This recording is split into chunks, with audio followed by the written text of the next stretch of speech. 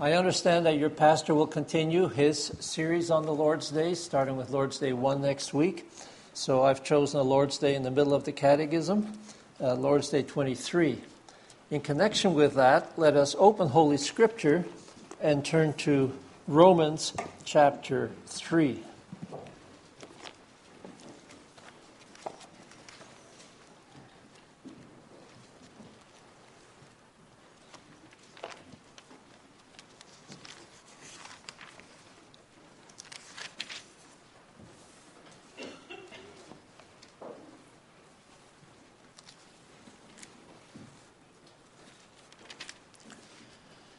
The Apostle Paul has been dealing with God's righteousness, God's law, the judgment, and so on, and how God upholds his righteousness. And I'd like to pick up the reading of God's Word at Romans 3, verse 9, where after he discusses how God is righteous and upholds his righteousness, he says then, "What then? Are we Jews any better off? No, not at all. For we have already charged that all, both Jews and Greeks, are under sin. As it is written, none is righteous, no, not one. No one understands, no one seeks for God. All have turned aside, together they have become worthless. No one does good, not even one. Their throat is an open grave, they use their tongues to deceive. The venom of asps is under their lips. Their mouth is full of curses and bitterness. Their feet are swift to shed blood. In their paths are ruin and misery, and the way of peace they have not known. There is no fear of God before their eyes." Now we know that whatever the law says, it speaks to those who are under the law, so that every mouth may be stopped and the whole world may be held accountable to God. For by works of the law, no human being will be justified in his sight, since through the law comes knowledge of sin. But now the righteousness of God has been manifested apart from the law, although the law and the prophets bear witness to it. The righteousness of God through faith in Jesus Christ for all who believe. For there is no distinction, for all have sinned and fall short of the glory of God, and are justified by his grace as a gift through the redemption that is in Christ Jesus, whom God put forward as a propitiation by his blood to be received by faith. This was to show God's righteousness, because in his divine forbearance he had passed over former sins. It was to show his righteousness at the present time, so that he might be just and the justifier of the one who has faith in Jesus. Then what becomes of our boasting? It is excluded. By what kind of law? By a law of works? No, but by the law of faith. For we hold that one is justified by faith apart from works of the law. Or is God the God of Jews only? Is he not the God of Gentiles also? Yes, of Gentiles also, since God is one who will justify the circumcised by faith and the uncircumcised through faith. Do we then overthrow the law by this faith? By no means. On the contrary, we uphold the law. Thus far, the scripture reading. Let us sing in response Psalm 85, stanzas 1 and 3.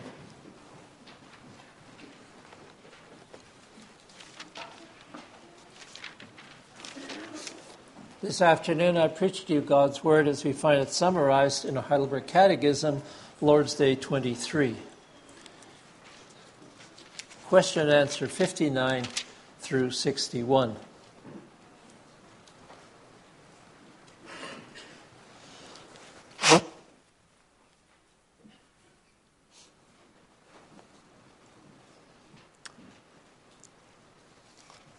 Here the Catechism asks and answers, but what does it help you now that you believe all this? And that's a reference to the Apostles' Creed that is explained in the preceding Lord's Days. And the answer is, in Christ I am righteous before God and heir to life everlasting. How are you righteous before God? Only by true faith in Jesus Christ. Although my conscience accuses me that I have grievously sinned against all God's commandments, have never kept any of them, and am still inclined to all evil, yet God, without any merit of my own, out of mere grace, imputes to me the perfect satisfaction, righteousness, and holiness of Christ. He grants these to me as if I had never had nor committed any sin, and as if I myself had accomplished all the obedience which Christ has rendered for me, if only I accept this gift with a believing heart. Why do you say that you are righteous only by faith? Not that I am acceptable to God on account of the worthiness of my faith, for only the satisfaction, righteousness, and holiness of Christ is my righteousness before God. I can receive this righteousness and make it my own by faith only.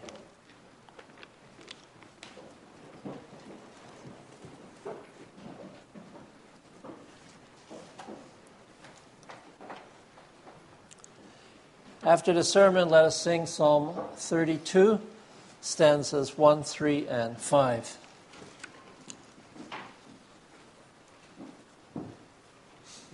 Beloved congregation of our Lord Jesus Christ, life is full of relationships, personal relationships.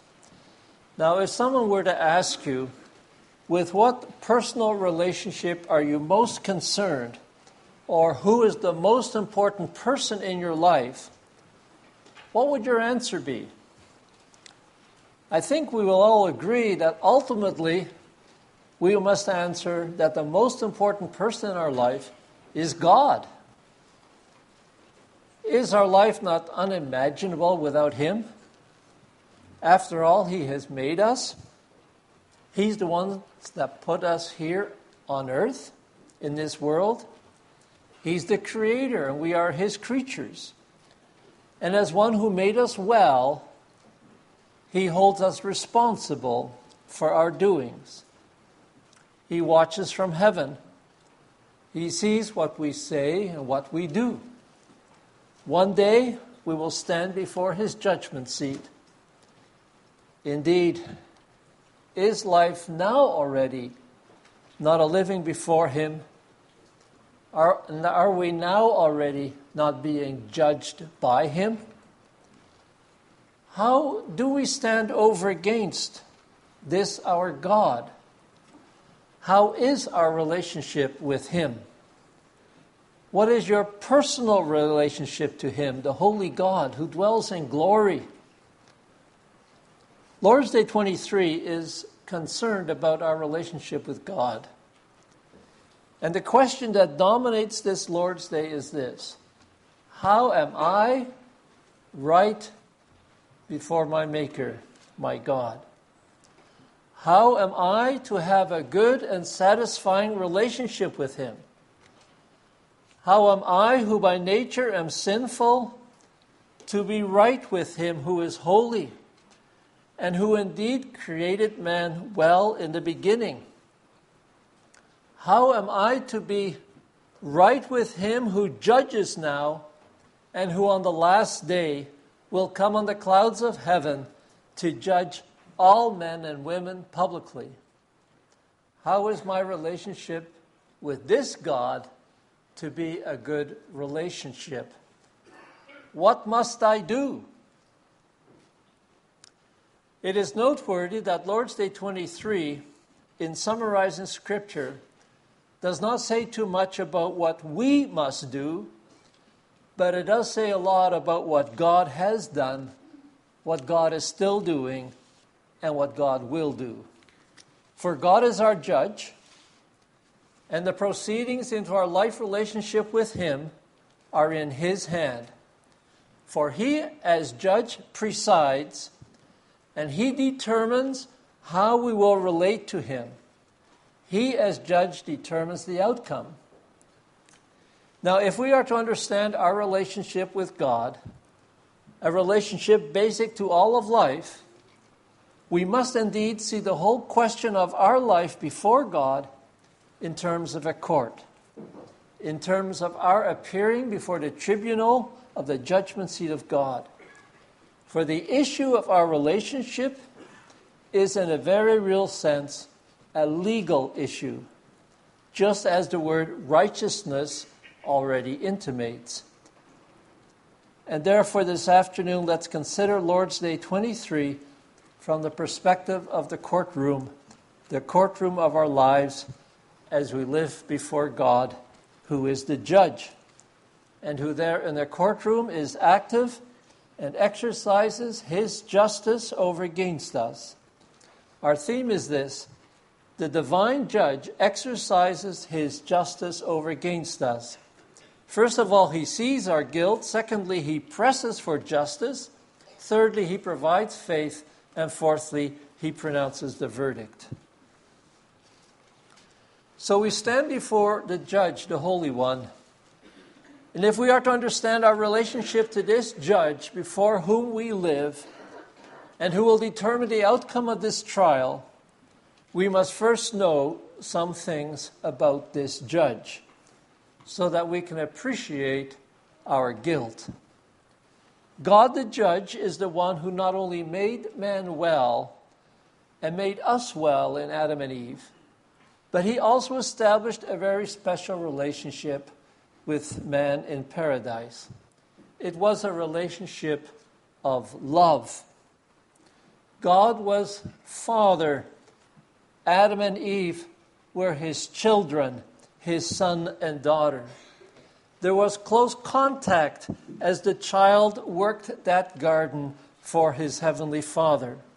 There was a bond of affection that pervaded life and made life so beautiful and full. It was a bond worked and maintained by the Father, a bond of peace, a bond of love, to which his children responded until sin came. It's important to see that man's sin, our sin, was not and is not the breaking of an impersonal law. We did not offend a law. We offended a person, and then not a stranger, but God, our Father.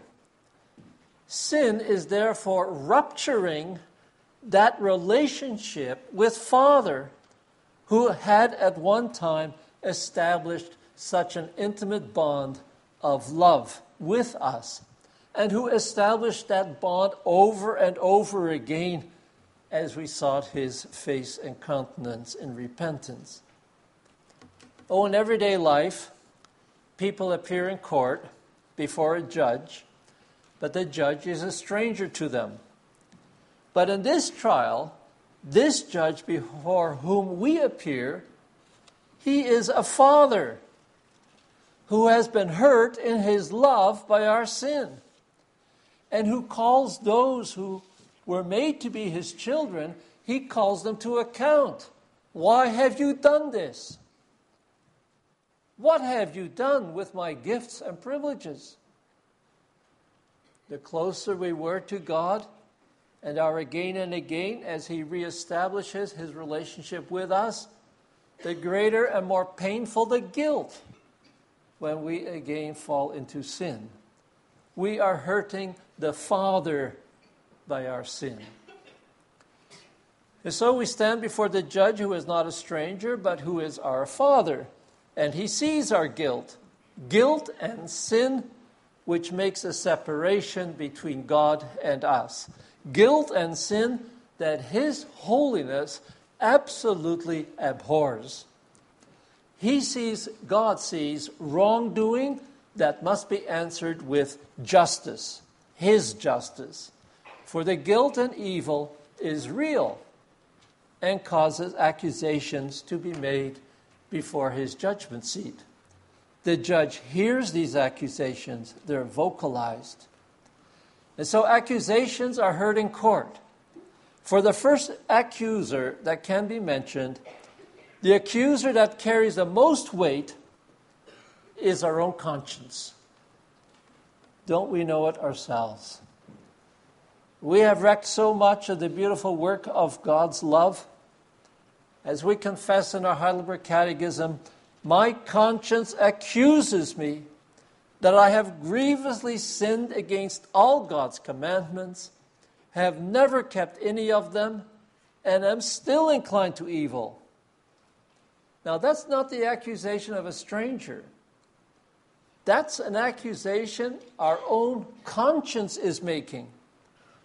A triple comprehensive accusation. It cannot be any worse. Every revealed will of God has been transgressed. Every rule in the book has been broken. And it doesn't look any brighter for the future. We're inclined to all evil. We failed miserably over against him who now judges over against our Heavenly Father. Every time we sinned, we damaged the relationship with him, and this has happened many times. Now, if we ourselves who are in sinful flesh and are sinners know this and can be bothered by our sins so that our conscience accuses us before the divine judge, then imagine how much more must the judge, our Holy Father, not be grieved, who sees all our sins. He also sees the sins we don't even recognize or remember. How he must be hurt by our iniquity, and how he must exercise his justice over against us. And our conscience is not the only accuser. There is here on earth also another accuser, namely Satan, who in Revelation 12 is called the accuser of our brothers. Now, Satan has happily been thrown out of heaven. But whenever Satan gets an opportunity, he continues his attack on you and me, his attack on the church. And Satan also accuses us and cries up to God from earth, as it were, about our wrongdoings. He says, as it were, "O you, O God, cannot get out of this. These people are not worthy of your love. They're horrible sinners. Their guilt is clear. Condemn them. They are not even worthy to stand before you. Are you not just and holy, O God?" So Satan can hurl his accusations toward heaven. And the devil knows Scripture. He can quote to God, for example, Proverbs 17, verse 15, where we read, "Acquitting the guilty and condemning the innocent, the Lord detests them both."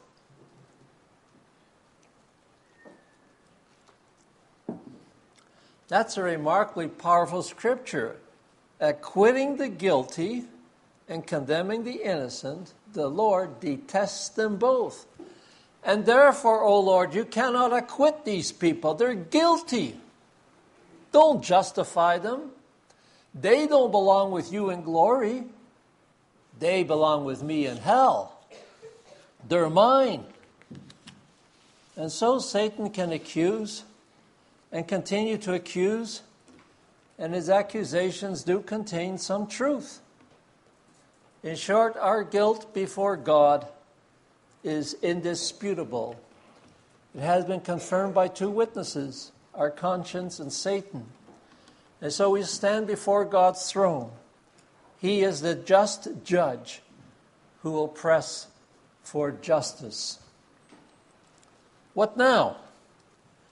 After these witnesses and testimonies have been heard, so to speak, will the verdict not be rendered? But here the court session takes an amazing turn. We realize suddenly, as it were, that we are not alone before the tribunal of God. Someone else is with us, and he who is with us is for us. He speaks in our defense as our lawyer, as our advocate. Our advocate does not do, as is apparently becoming more and more practiced today, he does not start denying or discrediting the accusations. No, he doesn't deny anything. Those accusations are true.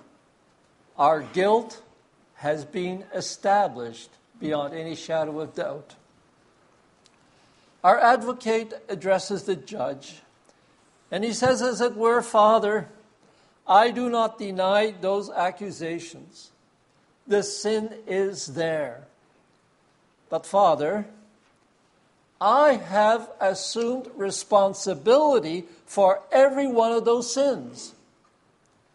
I have taken these sins that have been mentioned to my account. And I have seen to it that all those sins have been accounted for and paid for. The full penalty has been suffered. And therefore, Father, there is no need for you as judge to punish these sins now, because then you would be punishing them for a second time. The punishment has been sustained. Indeed, if you were to demand punishment again, that would not be just. For I have suffered the punishment for all his or her sins in their place. Your justice has been satisfied already as far as these sins are concerned. That is the testimony of our advocate. And as it says in the book of Revelation, his testimony is true. For God, our judge, has pressed for justice. He has been active to see that his justice was fully realized. But not as sinful men and women would expect. By casting all the accused, yes, by casting all of us into hell. Is that not what we deserve? But God has not pressed for justice in that way, by taking out his wrath and anger on us, his people. We would never be able to satisfy his anger and holy indignation. We could never pay the full price. It would not satisfy God's fine sense of justice.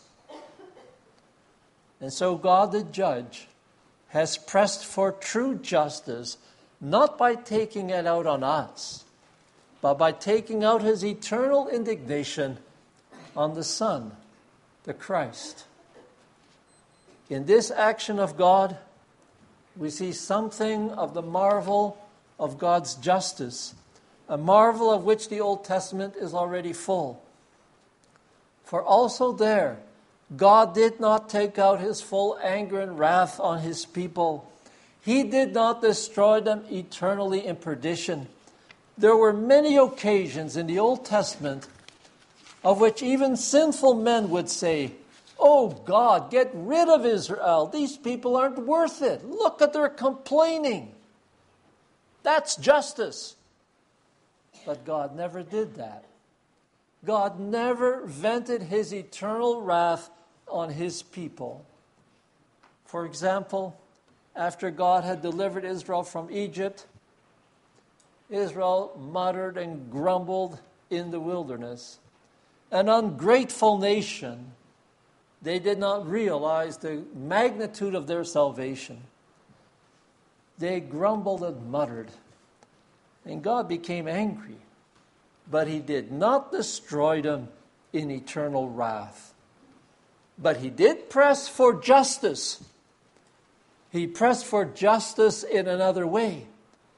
He said, "Build me a tabernacle with a Holy of Holies, and put in the Holy of Holies a mercy seat on the Ark of the Covenant, and there sprinkle sacrificial blood once a year for the atonement of all your sins. For I am pressing for justice. I demand blood, and therefore sacrifice daily to me, and I will pass over your sins." As we read in Romans 3, verse 25, in his forbearance he had left the sins committed beforehand unpunished. In effect, God said to Israel, "I'm going to withhold my judgment. I'm going to reserve my anger for someone else to pay the price. But you, my people, maintain the tabernacle, maintain the temple, offer sacrifices, and let the blood flow as a symbol of my just judgment, which surely must be executed, and one day it will be fulfilled in the Messiah. For I am pressing for justice, and my wrath must be satisfied, and it will be satisfied, and I will be glorified as the Holy One who tolerates no sin, who executes wrath through Christ. He alone can perfectly bear my wrath. Oh, the marvel of the justice of this judge. Although we deserve his wrath, he kept it back for Christ, so that in him and by him, God's honor as a righteous judge would be vindicated. His justice as holy and righteous God would be satisfied to the full. He would receive the last penny due. And so our God pressed for justice, and he saw to it that his wrath be fully and justly satisfied.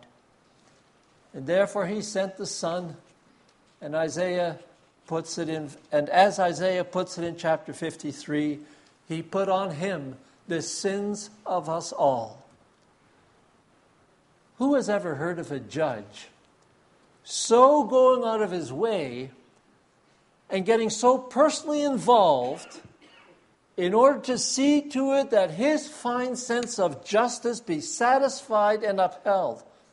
Who has ever heard of a judge who would so press for justice? Most judges will simply say guilty or innocent. And if guilty, well then the punishment must be borne as best as possible, even if it cannot be borne totally and satisfactorily. But that's not God's approach with us. His sense of justice is perfect and holy, and so the full price of his wrath must be paid. And therefore, when he looked at his Old Testament people, he said, wait, I'm going to pass over your sins.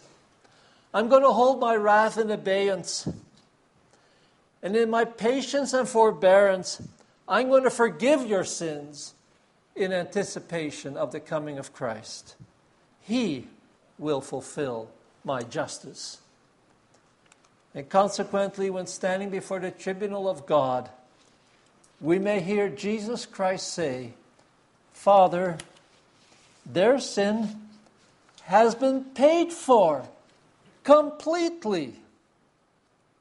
It is unjust to still demand payment from them. Did I not do it? Did I not cry out from the cross, it is finished?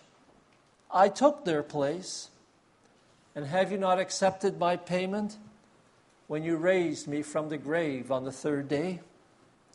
Therefore, Father, let them go, for payment has been made and accepted. In view of my sacrifice, the accusations no longer condemn them to hell. Indeed, did I not, therefore, Father, throw out Satan, the accuser of my brothers? Did I not throw him out of heaven when I ascended in triumph to you?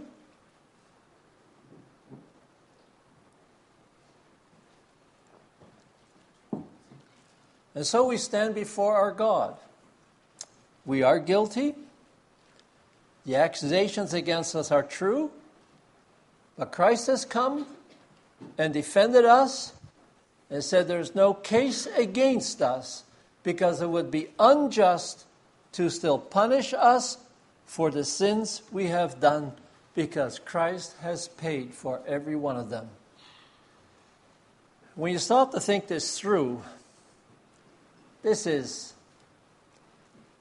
unbelievable. What have we done to merit this kind of a defense by the Lord Jesus Christ on our behalf? Was it not my sin that wrecked my relationship with God? Should I not pay? What kind of justice is this when a third person comes along and says, it's all right? Should I not satisfy for my own wrongdoings? How could God so love us that while we were yet sinners, Christ died for us? According to our human mind and understanding, we cannot just accept this kind of a justice with integrity, can we? Was it not and is it not our sin? Oh, if we're looking for an easy way out, we can say, oh, fine, thank you, Lord Jesus, that's great, now I'm scot-free, not bad. But can we accept that with a clear conscience? Can we accept this as being really true and just? Was it not my sin and iniquity? Should I not make satisfaction? When we ask ourselves those questions, then we see another aspect of the greatness of the judge before whom we stand. In pressing for his justice, the judge also does something else. He gives us the faith we need in order to believe and to accept this unbelievable gospel, that this is indeed true and just and right. God gives us the faith we need so that we may accept the testimony of Jesus Christ as being correct and just, and as expressing the justice and love of our God and Father, that he be glorified. We could never accept this on our own. And there's a lot of people out there today who think this is the foolishness of the cross. This is crazy. I cannot accept that. Indeed, we need faith, a gift of God, to accept it. And the judge gives it to us. And so we see how the judge has the entire court proceedings and our relationship with him in his hand. He is the one who is active here and not us. Do we find this whole business hard to accept? He gives us the faith we need. He sends his Spirit into our hearts and minds so that we may accept it and believe it. The faith comes from him. It is his doing. It is his gift. He is active. And faith is necessary.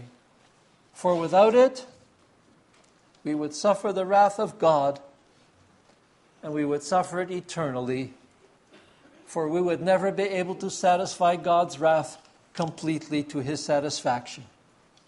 Our faith is necessary.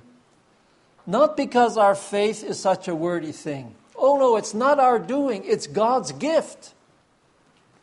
But because, as the Catechism puts it, only by faith is Christ's work of any use for us. We need to believe it to make it our own. And so the judge exercises his justice over against us, and wonders are his ways.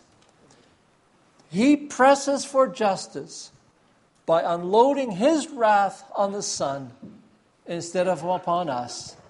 And then he gives us the faith that we need to accept this reality so that we may believe the verdict that must now come from his throne.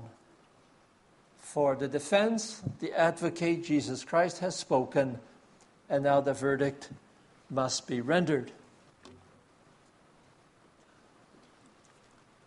When a verdict is rendered, the judge usually says either guilty or innocent. What will it be? This judge's verdict is neither. Instead, the judge goes beyond what judges normally say. He says to us, "You are righteous. There is a right relationship between you and me. There is not even a hint of there being anything between us."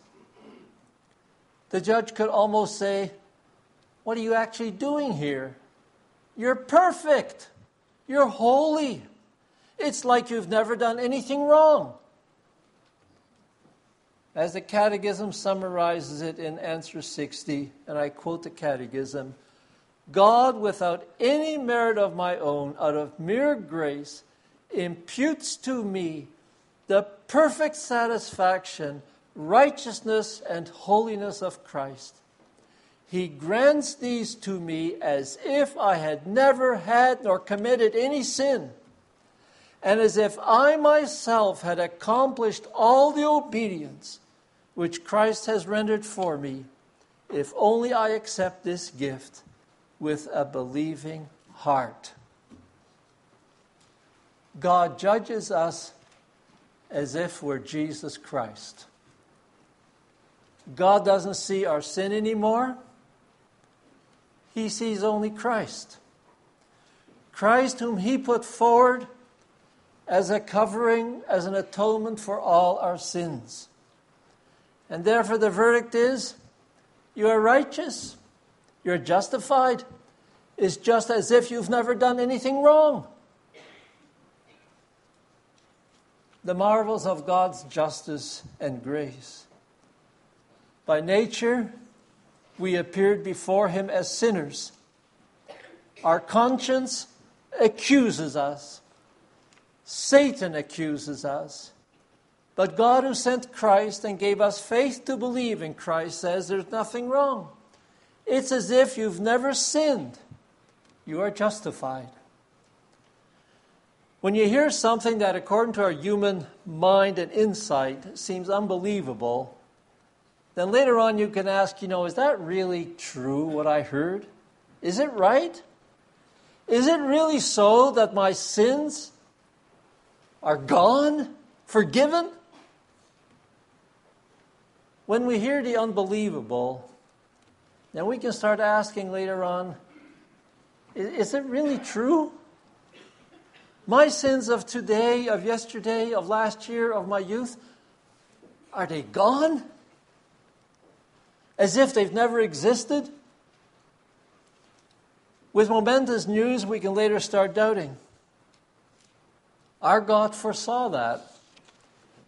And therefore our God has given his decision as a judge in writing. He gave it to us in Holy Scripture.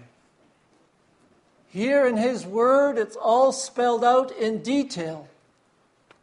When a criminal gets acquitted in court, he treasures the written verdict of his acquittal. He saves it because this verdict has set him free. That's proof there are no more charges against him anymore. The written verdict is proof of that. And so he treasures the verdict and he rejoices in it. So in a much deeper way, we may treasure the Holy Scriptures. There are written in here the words of life, the words of acquittal, the words for comfort for us who deserved death and hell. Here in Scripture, the Father spells out to us in detail how that relationship with him is now to function. And the primary rule he gives us is sin no more. Live as holy children close to your Heavenly Father. Sin no more. And God urges us, remember my justice and love in Christ Jesus the Lord. Sin no more. Live close to the Word. There the Father speaks. And then the relationship cannot get crooked too quickly again. Then we have joy, the joy of life with God, the joy of forgiveness, the joy of being right with our Maker. For with this gospel, there's nothing between God and us anymore. There's a holy communion. And if we, in spite of our struggles against Satan and sin, if we still then nevertheless stumble and fall, then as those seeking to live close to the Word of God, we know what the Apostle John wrote in 1 John 2, where the Apostle wrote this, I write this to you so that you will not sin. But if anybody does sin, we have one who speaks to the Father in our defense, Jesus Christ, the righteous one. He is the atoning sacrifice for our sins. You see, it's true. The Word of God says so. God put it in writing, so we'd never doubt it. Satan may say after we sin, "Oh, now you've done it. There's no more hope for you. Do you think God can keep on forgiving you? How often do you think He's going to be patient with you? Now you can never be acquitted before the tribunal of God." That's what Satan can say to us and whisper to us in our hearts. And he continues to accuse us. But we know that what the devil says is not true. Ultimately, the testimony of Satan is false. There is hope and there is forgiveness, even if we do stumble and fall into sin. There is hope, there is forgiveness, time and again for those who in sincere penance cry out to God for forgiveness, pointing to Jesus Christ. His word says so. Who will bring a charge? It is God who justifies for Christ's sake. That's the message of Romans 8. And God's forgiveness is a just forgiveness, not a phony one. Because if one trusts in God, he or she may know that all their sins have been paid for by Jesus Christ. For Christ's death was enough to pay for every single sin ever committed, if only there be faith. And therefore we may rejoice, for in Christ we are right with God, and that relationship with God is then guaranteed. Well, if we are right with the God of our existence, then all is well, and all will be well, for God is the key person of our life. If we are right with God, then everything will fall into place, no matter what the situation of our lives may be. And therefore we can daily rejoice, regardless of what life may bring. For to be right with God and to know the forgiveness of all our sins means that we've been acquitted. We are righteous. And that correctly understood gives the joy that never ends. Amen.